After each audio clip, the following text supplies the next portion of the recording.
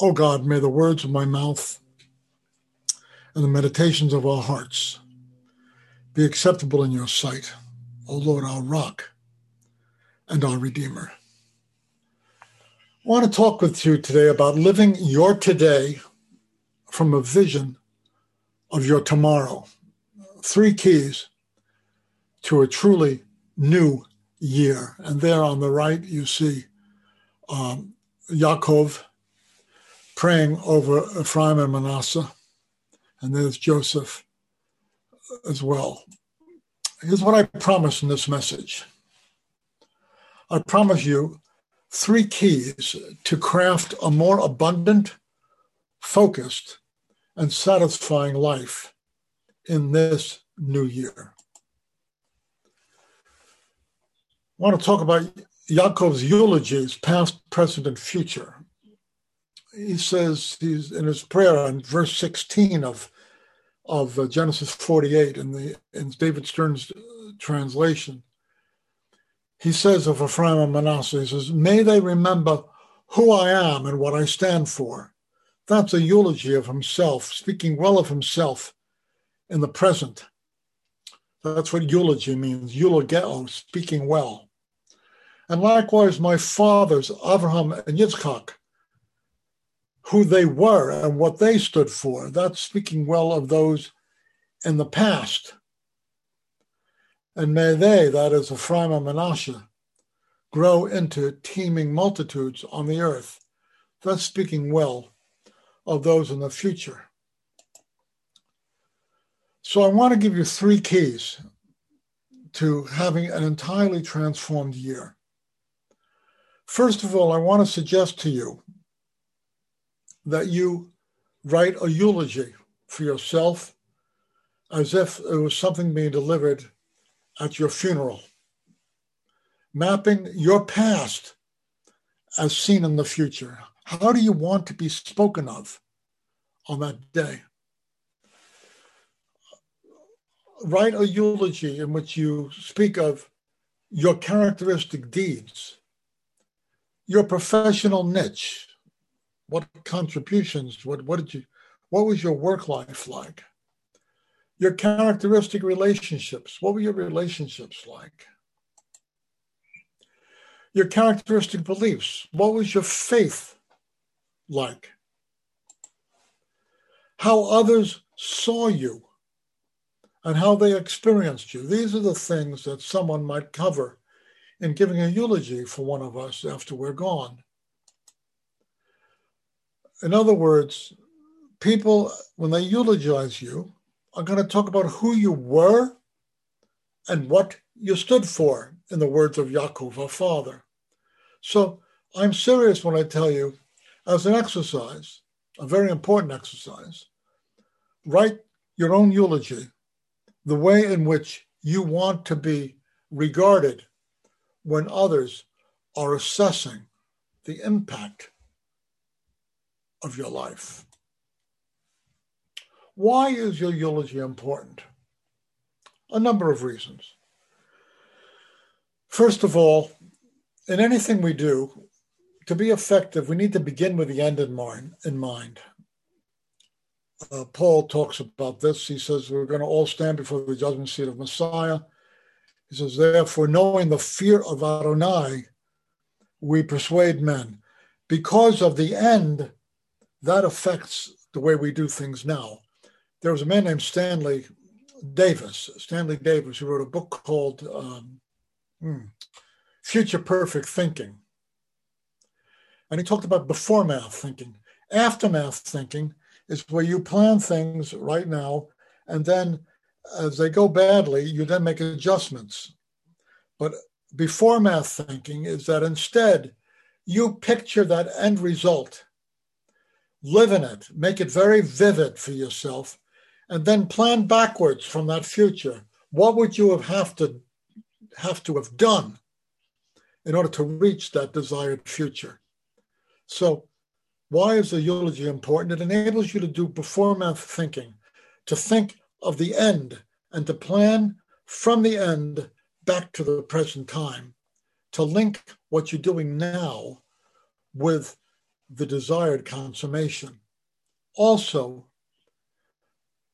writing your eulogy, me writing my eulogy, doing an exercise like this is important because we need to either decide what our life is about or default to letting other people and other forces determine what our life is about. Those are the only two decisions, the only two choices. We can only either decide what our life will be, or we can just go with the flow and let the flow and often other people's decisions for us decide who we're going to be. Thirdly, everything is created twice, except for God. All that God has to do is say, let there be light, and there was light. But for us, we have to first envision something, and then we make it. That's the way life is. Everything is created twice. So I'm inviting you to create your life twice, in a sense, to envision it, to create that future in your mind, and then to create that future in your life. Everything is created twice. And if we don't go by those rules, let's see, I'm going to get a little fancy schmancy pointer here if I can find it. There it is. If we don't go by those rules, then we default. We default to other people making a decision about what our life will be about. Now, why is a eulogy the proper thing to do? First of all, we are human beings.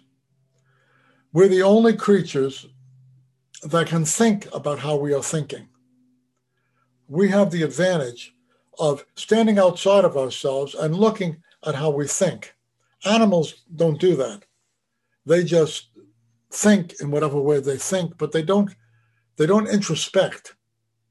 We're created in the image of God. We have a capacity for introspection.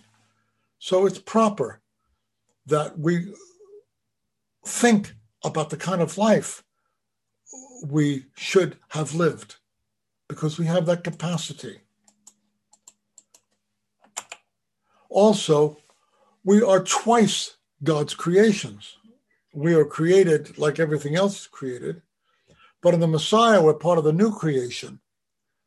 And as Paul says in Ephesians chapter 2, we are his workmanship, created in Messiah Yeshua for good deeds, which God prepared beforehand so we might walk in them. We've been created for a purpose. The Greek word for workmanship is poema. It's a word that's related to the word for poem. We are God's work of art, his poem. We're created for a purpose. So we ought to think, looking back from the end point of our life, how have we aligned our lives with our purpose? So it's proper that we do this eulogy writing.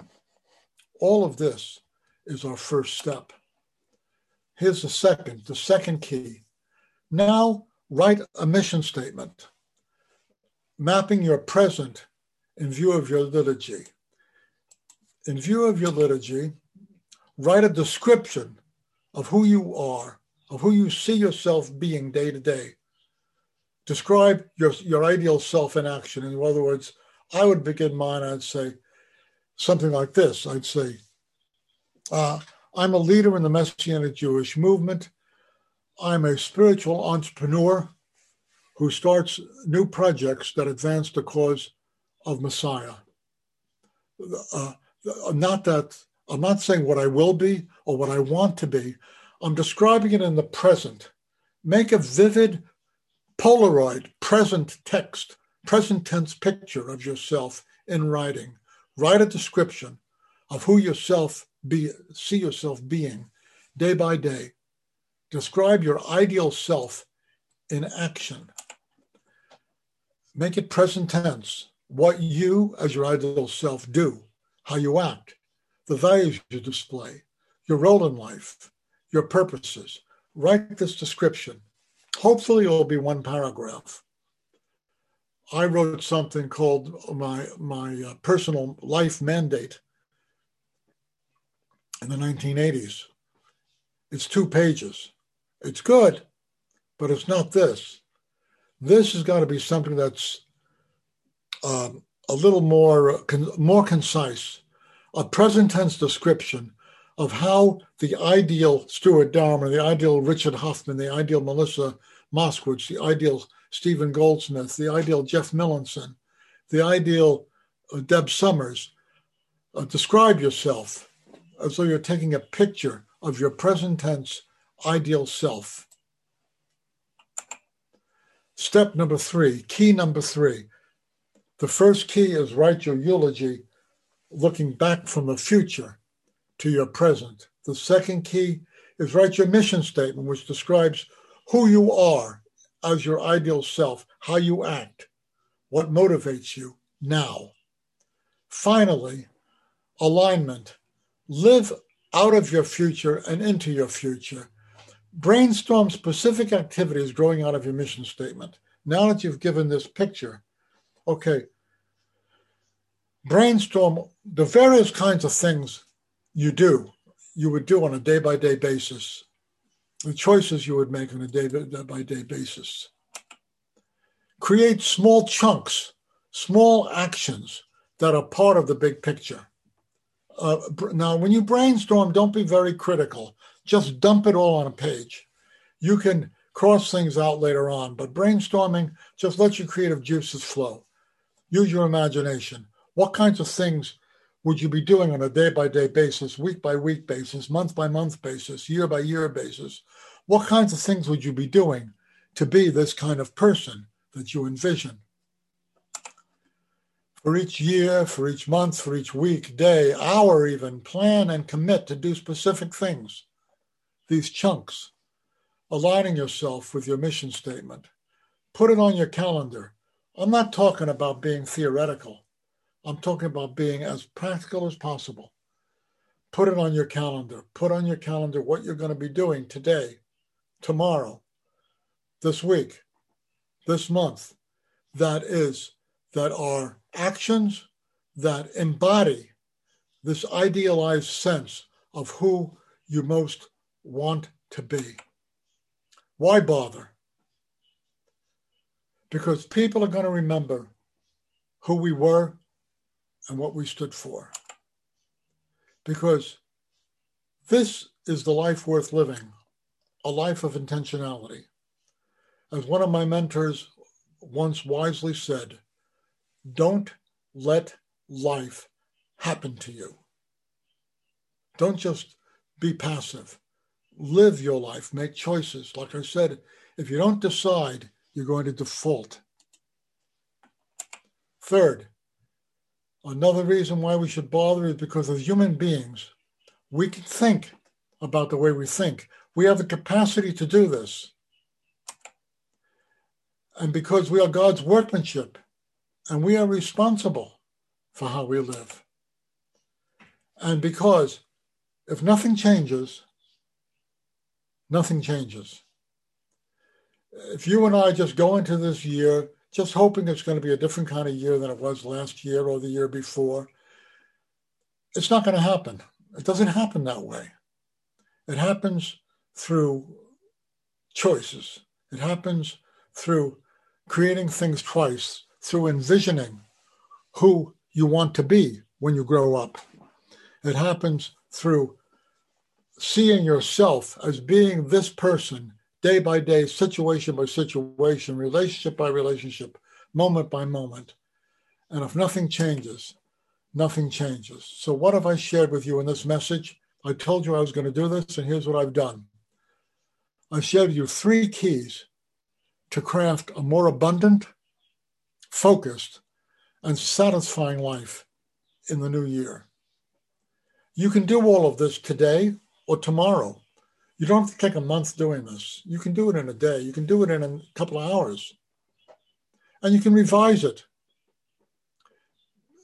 Decide exactly when you're going to work on this.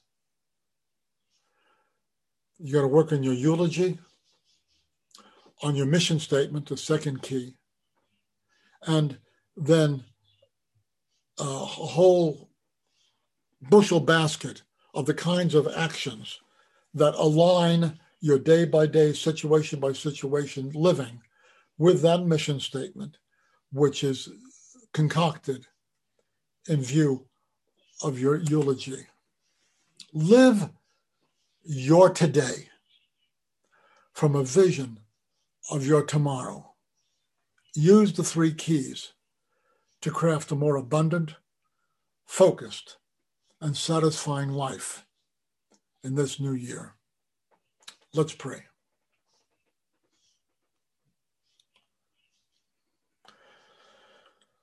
Father, thank you for the privilege of being made in your image. Thank you for the privilege of being capable of creating things. We're unlike other creatures. We can create things. We can envision things. We can create things twice.